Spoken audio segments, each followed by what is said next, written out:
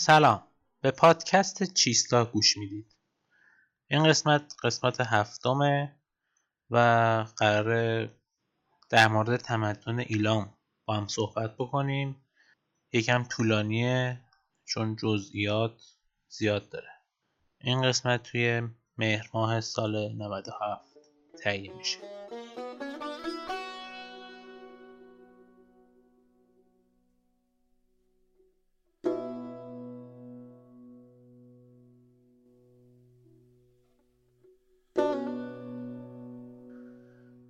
قبل از شروع یه سری مسائل رو من توضیح بدم. اگر پادکست رو دنبال کرده باشید شاید متوجه شده باشید که من زیاد با تفکرات نجات پرستانه میونه خوبی ندارم، مثل این پانتورکا. همونقدر که پانتورک داریم پانفارس هم داریم متاسفانه، که احساس میکنن که آسمون باز شده و اینا زارت افتادن رو زمین. دنیا ساخته شده برای این آقایون یا خانوما، یا بهتر بگی موجودات. همونقدر که تفکرات نجات پرستانه پان ترک ها یا این پان عرب ها محکومه، این پان فارس ها هم تفکراتشون محکومه. حالا اگه شنیده باشید که حتما هم شنیدین، مدام میگن تمدن 2500 ساله و این دریوری ها، ولی تا الان که با هم خوندیم ایران تمدنی بسیار قدیمی تر از این 2500 سال داره. تقریبا 5000 سال پیش از به قدرت رسیدن کوروش این سرزمین داره تمدن بوده. تمدن‌های گوناگون و گاهن بسیار طولانی تر است. حتی اشکانیان که طولانی ترین دوران سلطنت رو تو ایران داشتن. همانطور که قبلا هم گفتم، الان هم میخوام دوباره تکرارش بکنم، تاریخ نمیخونیم که به گذشته افتخار کنیم، میخوایم ازش یاد بگیریم که چرا مثلا هخامنشیان در اوج قدرتشون مغلوب یک سپاه کوچکتر از خودشون شدن، یا ساسانی ها هم که حتی از رومی ها قوی تر بودن، یعنی اجازه پیشروی بهشون نمیدادن. تقریبا حدود 400 سالی که با هم اینا می جنگیدن فقط 3 بار از رومی ها شکست خوردن، بقیه پیروزی ها با ایران بود. چی میشه که ساسانی با اون همه تجربه جنگی 400 سال تجربه جنگی داشتن؟ کم نیست. 400 سال شما یک ارتش منظم و قوی داری که در حال دفاع و حمله است. بعد یهو میاد از یه مشت انسان پابرهنه‌ای که نهایت سلاحش شمشیر زنگ زده و سپر ضعیفه شکست میخوره. قبول دارم شرایط محیطی هم به ضررشون بود، ولی این تقریبا دلیل نمیشه. من اینجا دنبال ترویج تفکر باستانی‌گرایی و افتخار به گذشته نیستم. فقط میخوایم با هم یاد بگیریم اشتباهات گذشتگان رو تکرار نکنیم. برای همین از ابتدای تاریخ شروع کردم به صحبت که متوجه بشید ایران بیشتر از این 2500 سال تمدن داره. که متوجه بشید مثلا هخامنشیان از زیر بوته در نیامدن با این همه نوآوری در امور معماری و قضایی و اقتصادی. تقریبا از 5000 سال تجربه استفاده کردن تا به اون نبوغ و فناوری و رشد و بالندگی برسن. چرا ما استفاده نکنیم؟ چرا؟ واقعا چرا؟ خب دیگه پرچونگی بسته و بریم سر بحث اصلی، تمدن ایلام.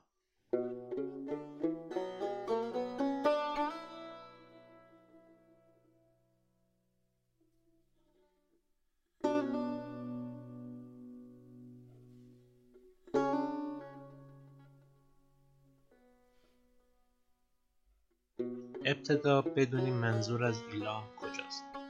منظور جلگه‌های شوش، منطقه انشان یا به قول خود ایلامی ها انزان تا رشتیک‌های شرقی خوزستان کنونی. شوش که مشخص کجاست، منظور دشته و جلگه‌هایی که بین رودهای دز و کرخه قرار گرفته. منطقه انشان همچنان لاینحل باقی مونده. همونطوری که بریم جلوتر این منطقه میشه محل فرمانروایی نیای کوروش و داریوش یعنی هخامنش که به خود لقب پادشاه شهر انشان رو میداد. یعنی تعداد باستانشناسان معتقدند که منظور منطقه سپیدان کنونیه که توی غرب استان فارس واقع شده. ریچارد فرای که ایشون هم یک باستانشناسه معتقده که تو کوههای شرقی خوزستان قرار داشته. ویلدورانت هم معتقده توی سرزمین‌های بختیاری قرار داشته. رومن گریشمن هم معتقد انشان همون ایزه کنونیه.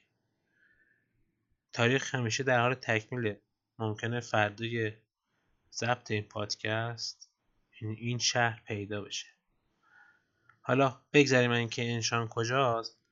امتیازی که منطقه ایلام نسبت به میان رودان داره کوهستانی بودن سرزمین‌های شرقی که موجب دسترسی اونها به معادن فلزات و جواهرات و جنگل‌هایی بوده که مواد خام صنعت و ساختمانسازی رو براشون فراهم می‌کرده. میان رودان به خاطر رودهای دجله و فرات یک منطقه پست و صاف و یه دشتیه دیگه، یعنی هیچ کوهی هیچ عوارض زمینی نداره. به خاطر همین تنها چیزی که اونجا میتونستن داشته باشن زمین‌های کشاورزی بوده، یعنی دیگه خبری از جنگل و معادن و اینا نبوده. برای همین سومر و آشور و بابل مدام به ایلام و مناطق غربی ایران حمله میکردن تا به این منابع دسترسی پیدا کنند. ایلام به صورت دولت شهر اداره می شده، یعنی هر شهر تقریبا حکم یک ایالت داشته و شوش پایتخت بوده یا شاهنشاهی. خود مردم ایلام اسم سرزمینشون رو هالتامتی یا هاتامتی می نامیدن که معنی سرزمین خدا رو می داده و طبیعتاً پادشاه هم می شده نماینده خدا. ایلام یک واژه آکدی است که از واژه ایلام تو میاد که احتمالاً معنی سرزمین مرتفع رو میرسونه. معمولاً باستانشناسان ایلام رو به چند دسته تاریخی تقسیم میکنن که بیشتر 4 تاست. ازش رد میشیم. خیلی سخته. که معمولاً به دسته های پیشا ایلامی و ایلامی باستان و میانی و نو تقسیم میشه. حالا یکی دو سه تا این شهراشو با هم مرور کنیم. یادتون باشه در مورد چوغامیش با هم صحبت کردیم که قدمت 9000 ساله داشت. حالا بریم هفتم. احتمالاً اسم نیشکر هفتم به گوشتون خورده. جای نزدیک شوش. از اهواز که بیاید به شمال به سمت شوش یه خروجی است به سمت شوشتر. چند کیلومتر بری جلوتر میشه مجموعه تاریخی هفتم. یه فکر کنم 15-16 کیلومتر بیشتر با شوش فاصله نداشته. داستان کشفش هم خیلی جالبه. دهه 40 بوده که داشتن اون منطقه رو برای کشت نیشکر شخم میزدن که آثار اون شهر گیر میکنه به گاواهن تراکتور و خیلی اتفاقی این شهر پیدا میشه. یک لوح سنگی پیدا کردن توی هفتپه که شخصی به نام تپتی آهار که خود رو پادشاه شوش و انشان نامیده و از این عنوان استفاده کرده. آزاد کننده ایلام از استیلای پادشاهان کاسی. کاسی ها که یادتونه مردم مهاجر از زاگرس بودن که بابل رو فتح کردن. اونا بعد اینکه بابل رو فتح کردن و جا افتادن اومدن ایلام رو گرفتن.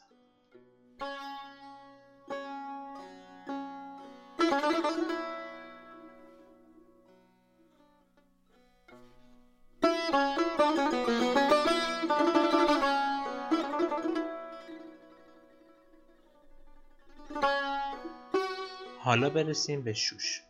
شاید قدیمی ترین شهر زنده دنیا که همچنان سکونت در اون پس از 9000 سال ادامه داره شوش باشه. 9000 سال تمدن در این شهر رواج داشته. حدوداً 2000 سال پایتخت ایلام بوده.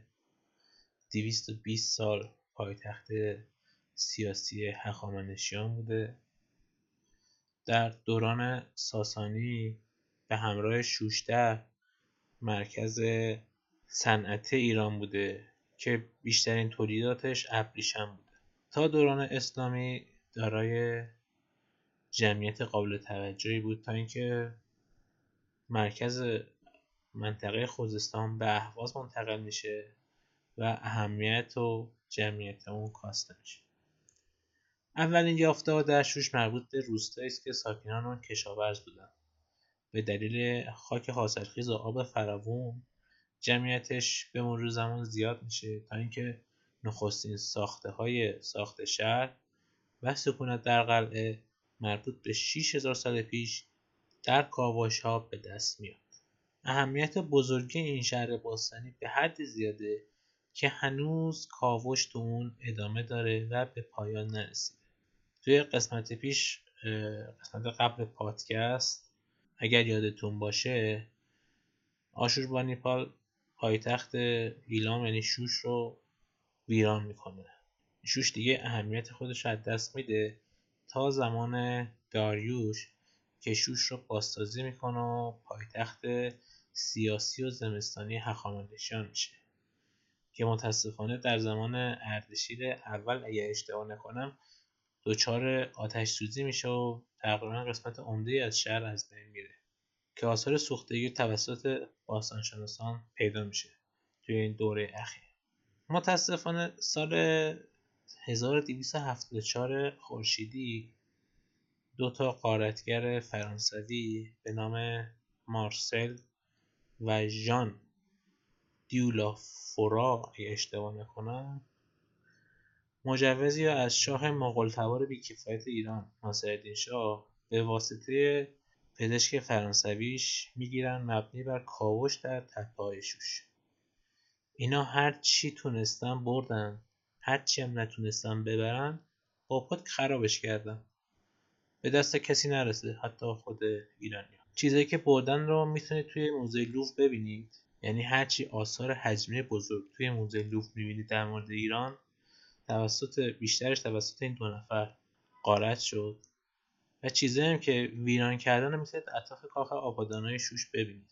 قشنگ آثار پتک رو روی ستونا و سرستونا قابل مشاهده است.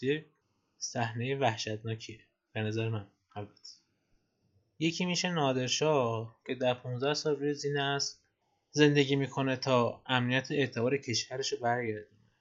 یکی هم میشه مثل این ناصرالدین شاه و پسر مفلوکش مظفرالدین شاه که عشقشون سرسره محمر بوده تا زنشون از اون بالا سر بخوره روی حضرات. مملکت هم ویران شد مهم نیست، این آقایون به عیش و نوششون برسن کفایت کن. به قول همین سلطان صاحب قران، منظور ناصرالدین شاه، زمان جدایی هرات و ترکمنستان از ایران میگه از شر یک مشت سنگ و کلوخ آسوده شدیم. متاسفانه تاریخ همیشه تکرار میشه، گاهی خیلی زود تکرار میشه.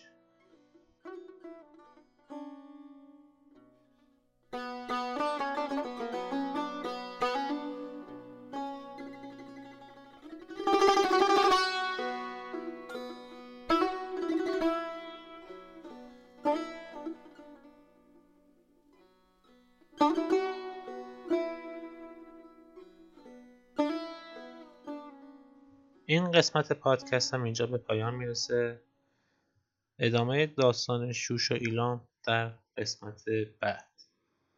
از اینکه این پادکست رو به دیگران معرفی میکنید بسیار سپاسگزارم. تا قسمت بعد، خدایتان نگهدار.